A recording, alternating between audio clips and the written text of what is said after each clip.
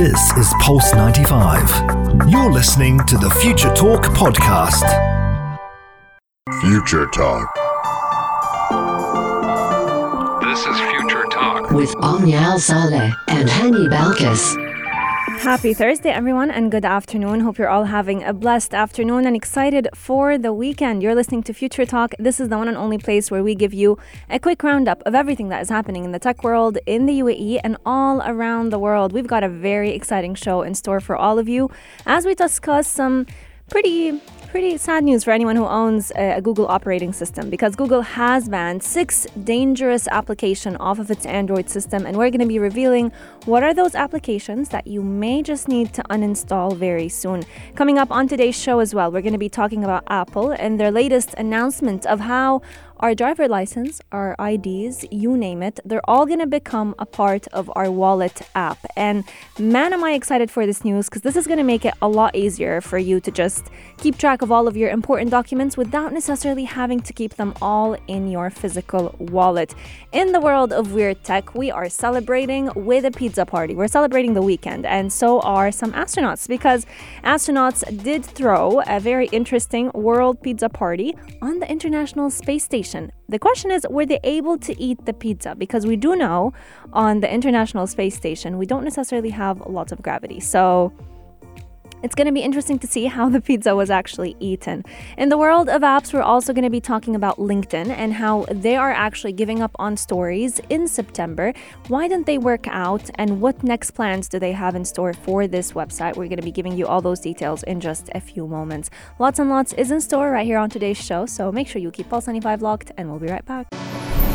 Pulse 95. Daily digital news. Bits and bytes connect our world.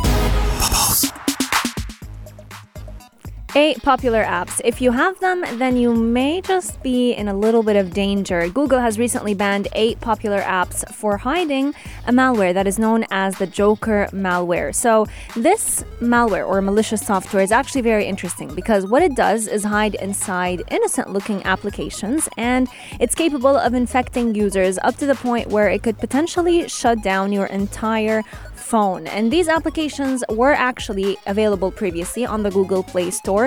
Google is slowly removing them, but if you have them on your phone, you must uninstall them immediately. So the 8 applications that are hiding the Joker malware are known as the Auxiliary Message, Element Scanner, Fast Magic SMS, FreeCam Scanner. Believe it or not, this app is available almost everywhere, even on some iOS stores. A lot of people have it downloaded. I know I have it. Lots of family members do as well.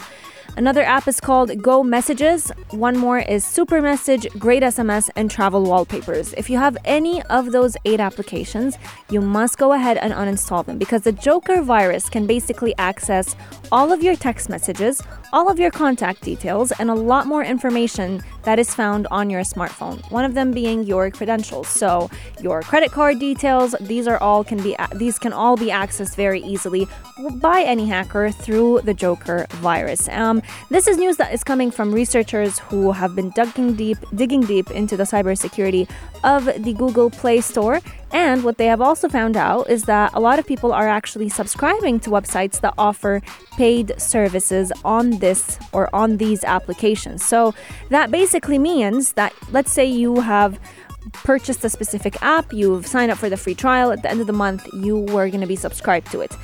If you do not uninstall this application by the end of the month, you may just receive your credit card statement with a lot more than just the subscription of the app itself, because the Joker malware is installed within these apps, and those hackers have access to all of your credit card details. So the Joker malware was actually first discovered back in 2019. It's not new. It's not a new malware software to us, but it is the first time that cybersecurity researchers discover that this malware exists in those applications. And a lot of researchers have actually been seeing a huge increase in apps that have become infected with the Joker malware. So phone security companies have actually been researching a lot more into which applications have this malware and how can they prevent people and just regular users from getting infected by it. The company also does warn that cyber thieves routinely try to find new and different unique ways to try and introduce this malware into official and unofficial app stores. So this goes to all users who they kind of don't feel worried about downloading apps from third-party websites. We typically hear a lot from cybersecurity researchers about the importance of only downloading from the App Store for iOS if you have an iPhone and the Google Play Store if you have an Android. But cybersecurity experts are also seeing a lot of people downloading from the Play Store yet still getting infected. And that's exactly why you should be checking your smartphone regularly for any apps that are out there on the market that have been announced to contain the Joker malware. So now we have the 8 popular apps that cybersecurity researchers are, constantly advising us to remove, to delete if we have it on our phone, and to not use the app altogether if we have never downloaded it but have heard of it recently. So I'll just repeat the apps once again. If you have them on your phone, make sure you go ahead and uninstall them this weekend so that you can prevent bigger drama later on. The 8 apps are Auxiliary Message, Element Scanner, Fast Magic SMS, FreeCam Scanner, Go Messages, Super Message, Great SMS, and Travel Wallpapers. Let me know if you have any of those apps downloaded and what are your thoughts about certain applications having malware when we have no clue that they are. They appear like regular apps on the App Store. That's what's interesting about this Joker malware. Is it typically, we typically hear about apps being fishy for us as users if we download them from websites, unknown websites, places that we just don't trust. But when they're found on, the App Store, the Play Store, then how can we differentiate between what's a good app and what's a bad app?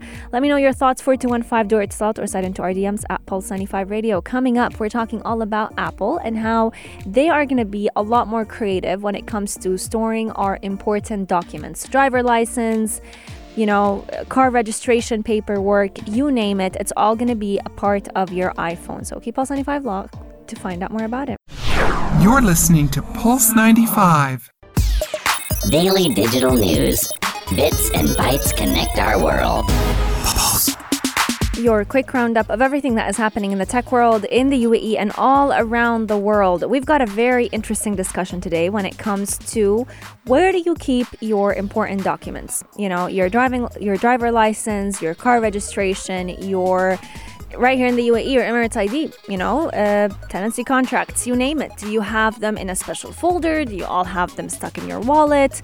What do you do with them? Because Apple has decided to basically digitize everything. And this is actually becoming a reality where your driver license, your car registration, they're going to be found on your phone. So you do not have to keep basically a physical copy of it in your own wallet. This reality is taking place in the US in 8 different states in the United States. And this new feature is actually rolling out for users to be able to add their driver's license as well as their state IDs, which is similar to our Emirate IDs right here in the UAE, on their Apple Wallet. So if you are an iPhone user, if you're an Apple Watch user, you can basically pull them out very seamlessly and use them at security whenever you are passing through any airport. Now, Arizona and Georgia are actually the first states to adopt the feature, and many other states will be following very soon. However, Apple did not reveal any timeline on when this would be rolling out globally, yet we do know that it's coming very soon. So this news actually comes just months after Apple announced in their Worldwide Developers Conference, the one that we wait for every summer, that they were actually working on the feature to basically digitize all of our personal and important documents. So this update is a very important step in the plan that Apple has to replace all of our physical wallets into digitized ones. And this is going to be making it a lot more convenient for us as travelers to be able to arrive at that touchless reality, being able to cross through the airport without necessarily having to pull out any physical copies of your COVID-19 vaccine or your COVID-19 PCR test, not having to showcase your, let's say, Emirates ID, not having to showcase your driver's license, you name it, physically. Just pulling up your phone and they're found on your wallet. So adding IDs to the wallet app is very similar to the way our credit card works with Apple Pay. So if you've ever used Apple Pay, you would notice how easy it is and how seamless to just pay by tapping your phone. whether even with the what's it called? Even with the your airline tickets nowadays, once let's say you booked a ticket online, they'll be able to showcase very seamlessly on your wallet app. You won't even have to print out your ticket. So Apple is planning to do the same exact thing with the user's driver's license as well as their car registration. So as a user, all you'll have to do is scan your ID and it'll always be there on your wallet. So they're also going to be adding different security measures, because I know security is a big concern when it comes to having all of our important documents on our phone. So Apple is planning to use Face ID so that they can help secure this feature and, allow us to still store our documents, but make sure that no hacking would basically put them at stake. So you'll have to complete a facial and head movements so that you can go ahead and add another layer of security. So after tapping your mobile, just like you would with your Apple Pay, you'll double click on the side, your ID will show up and you'll be able to simply tap your phone at any of the identity readers in the airports of the United States and you'll be able to pass through. No need to wait, no need to pull up any physical copies. The company did say that customer data is encrypted and protected against tampering and theft. So in the best case scenario, we should be safe. But at the same time, people still worry a little bit about having their important documents online. I know we all did when Apple Pay first became a reality. A lot of people were against using it. They were saying, having my credit card details on my phone, that's a bit too risky. It's a big risk to take. What if my phone gets stolen? That means my credit card details are at stake over here. And they're all worries that are in the right place, You're never too safe. But at the same time, we're all moving towards that digital reality, that digital future. Once upon a time, we had magnetic strips on credit cards, and now soon enough, we may not even have credit cards altogether in a physical form. So I do feel like as time goes on, we'll kind of get used to the fact that all of our IDs are found on our phone. Apple is currently also offering mobile student IDs to allow people to access campus buildings in the US. So I think this would be a great transition step, using the Apple Wallet for IDs that are important in your life, but not necessarily too important. So your student ID, maybe your workplace ID, these are all IDs that even if, God forbid, they were hacked into, your phone was hacked into, it's not going to be too big of a disaster, as big as a disaster of having your Emirates ID or state ID in the US, be taken away. So let me know what are your thoughts, but I'm excited to see this new ID feature available on the iPhone software that is coming this fall in just a couple of days. On the 14th of September, we're going to be hearing all about the newest iOS software update as well as the new phones that are going to be making their grand entrance to our lives. Our text lines are open for 215 Door Itisalat or sign into RDMs at Pulse 95 Radio. Are you excited for a future where you will have digital versions of all of your important documents? Pulse 95. Pulse 95. Apps all around. What's worth a click and download? Pulse 95. Stories. They're found now on probably every social media application that you could possibly think of. Yeah, pretty much. When we talk about Instagram, they have Insta stories. When we talk about Twitter, they also have fleets, which, they were put to rest, but still Twitter thought of introducing them. YouTube, they also have stories. Facebook has stories. Every social media app now has stories, and so did LinkedIn. However, LinkedIn basically followed the footsteps of Twitter, and they decided to put their LinkedIn stories to rest. They're actually shutting down this option by the end of September. And the reason behind it, I would assume it will be the same exact reason as why Twitter has decided to put them to rest. When Twitter, shut down fleets, they said that they had bigger plans for fleets to basically help connect people, to help them, communicate with one another, want to start conversations with each other. However, this was not what happened. People were annoyed by them. Not many people used them. And that's kind of the reason why they decided to go ahead and shut them down. So part of the reason for the shutdown of stories on LinkedIn, though, is that users just didn't want disappearing videos, especially on a professional work website. I'd like to think of Twitter of LinkedIn, like how many others think of it. It's a website where you can kind of showcase a live version of your CV. You can post all of your accomplishments, reflect on your previous positions. If you have any vacancies, a lot of companies would post on the platform on it. So a lot of people didn't want whatever videos they were working on, whether it was to promote themselves or to promote their services, to disappear after 24 hours. So LinkedIn, what they had in mind is that they assumed people would want kind of an informal manner on the LinkedIn stories, something to break the ice with their employees or employers, etc. However, people didn't want that. People wanted somewhere and something to tell their story, somewhere that would be lasting, long lasting. So they decided to put stories to rest and just leave normal posts where people can go ahead and create lasting videos to tell their professional story in a personal way that would showcase both their personality yet their expertise at the same time. So like LinkedIn, we've seen Twitter kind of observe the way users respond to the feature of stories. And we've seen people kind of not really enjoy fleets on Twitter. I know Hani Balqis didn't. A lot of people were complaining that they would lag too much, that they were stuck. You had a lot of guidelines on what type of quality you can include on Twitter fleets. And that's kind of the same story with LinkedIn. So the two shutdowns could potentially signal kind of a pullback from the video products on certain social media companies. And I really like when companies kind of revise the features that they launch. Not every feature works on every platform. We all know it deep down, but some people like to try things out. So, stories were first created on Snapchat and they were a big hit. Instagram came, they introduced stories. They actually were a much bigger hit than what stories were on Snapchat. And the reason behind that is because Instagram is already a photo and video sharing platform. People love to share kind of picture perfect moments of their lives, a highlight reel. And Instagram, introducing stories, went with the same storyline. When YouTube introduced, YouTube stories, it was successful for some users, but in reality, how many of us kind of watch YouTube stories? Not that many. Same with Facebook. Facebook introducing stories kind of felt like just a copy of Instagram.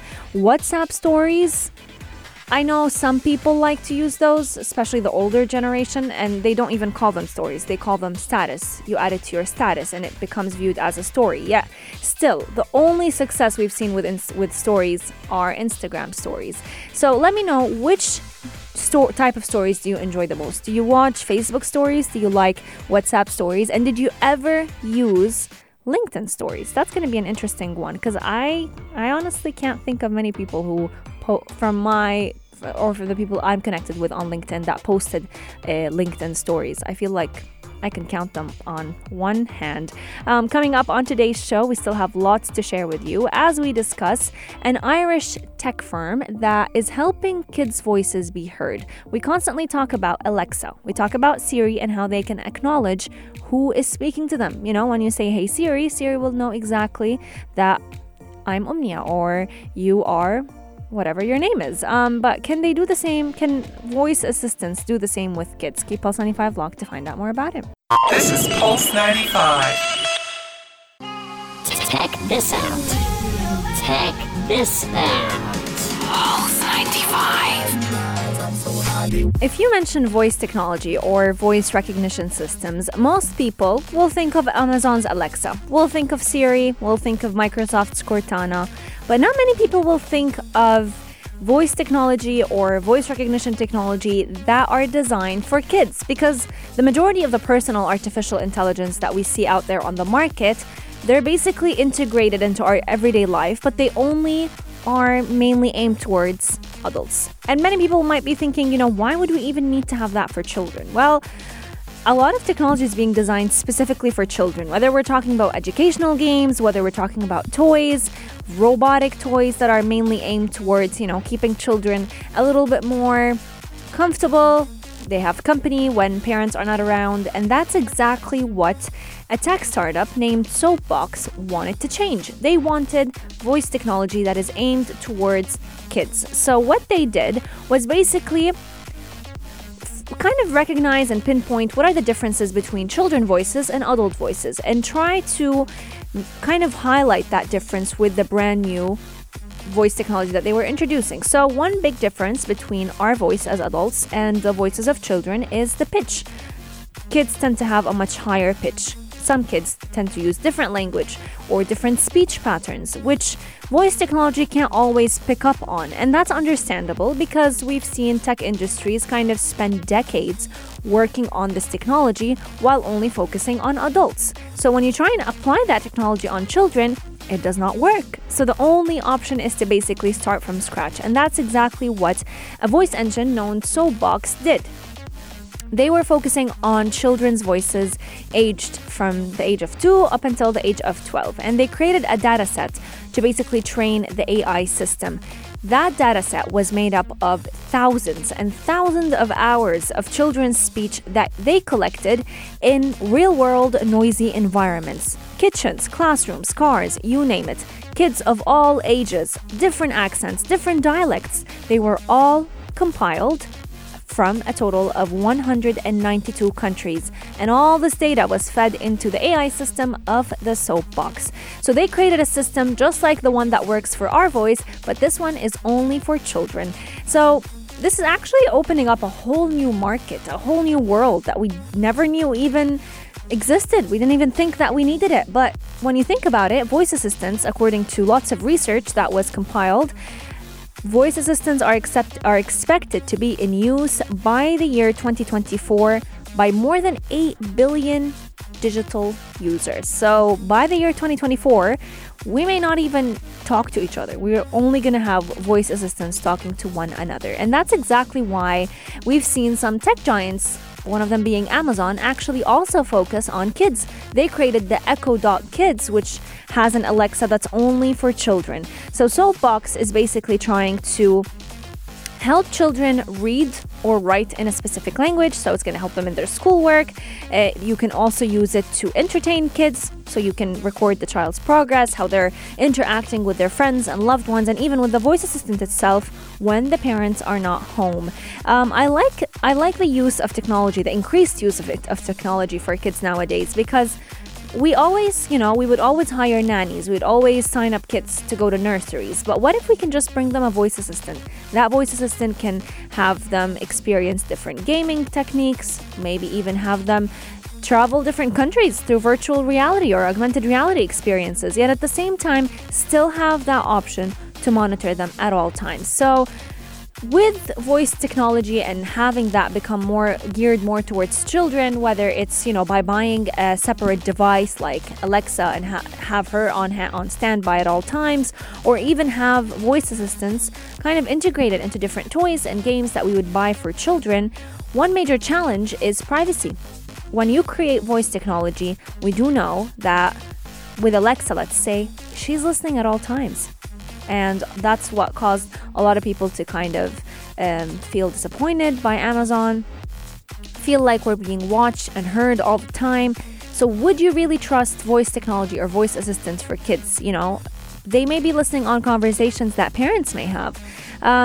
What's interesting about the new Soapbox that was invented is the fact that you can turn it off.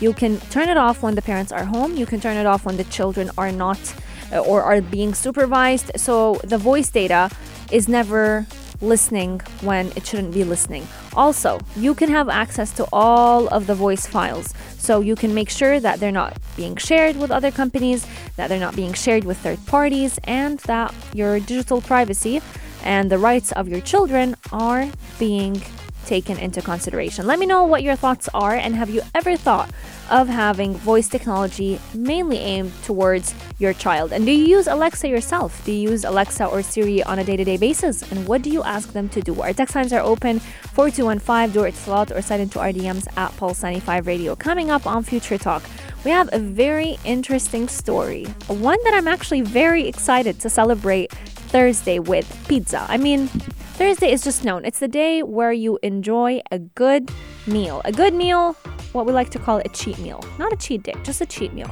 And astronauts were actually celebrating themselves in outer space. They had a world pizza party on board the International Space Station. My question is, were they able to eat the pizza? Because we know gravity does not exist in outer space. It's very minimal. Let's find out.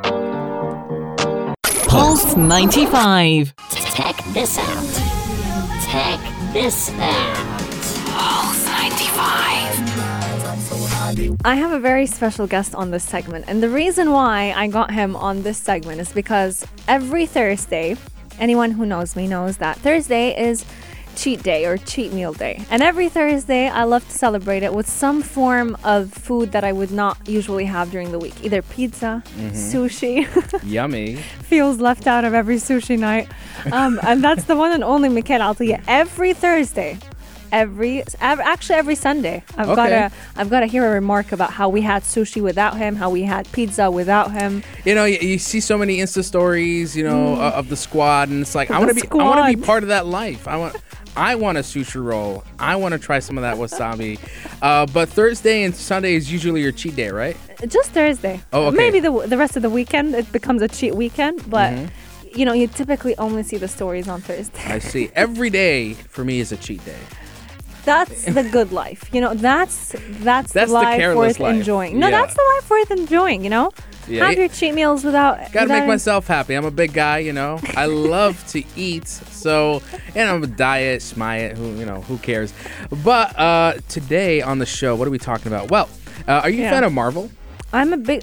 we were talking about something before we talk about afternoon cut. Okay. Yeah, go ahead. The reason I brought up pizza is because astronauts actually, they threw in outer space, more specifically on the International Space Station, a world pizza party. Ooh. The video was actually all over social media. People were having a good laugh at those astronauts kind of running after the pizza, because we know that in outer space gravity Everything is very is floating. minimal. Yeah. And we do know that astronauts kind of have very disgusting food, if I may. Yes, I know they drink out of these little boxes where everything's just blended. Food is dry, it's like powder. Oh my God. But so the question is, are they actually physically eating pizza in space? What was interesting is, yes, so Okay. they had the pizzas, they were kind of following them, running after them, but you know, it actually happened. They had pepperoni pizza, they had, what's your favorite type of pizza? For me, all meats. I can't get enough of I can't just have Okay. pepperoni. I gotta have meat and chicken and turkey and All over. extra cheese. Oh, extra. Double trouble. That's how we like it.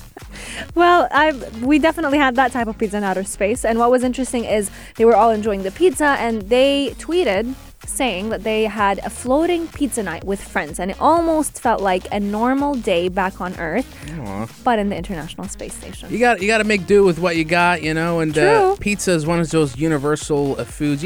You cannot hate pizza.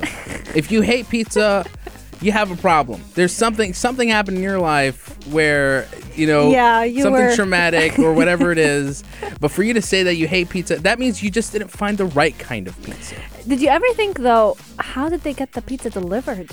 Oh, they of course use Talabat.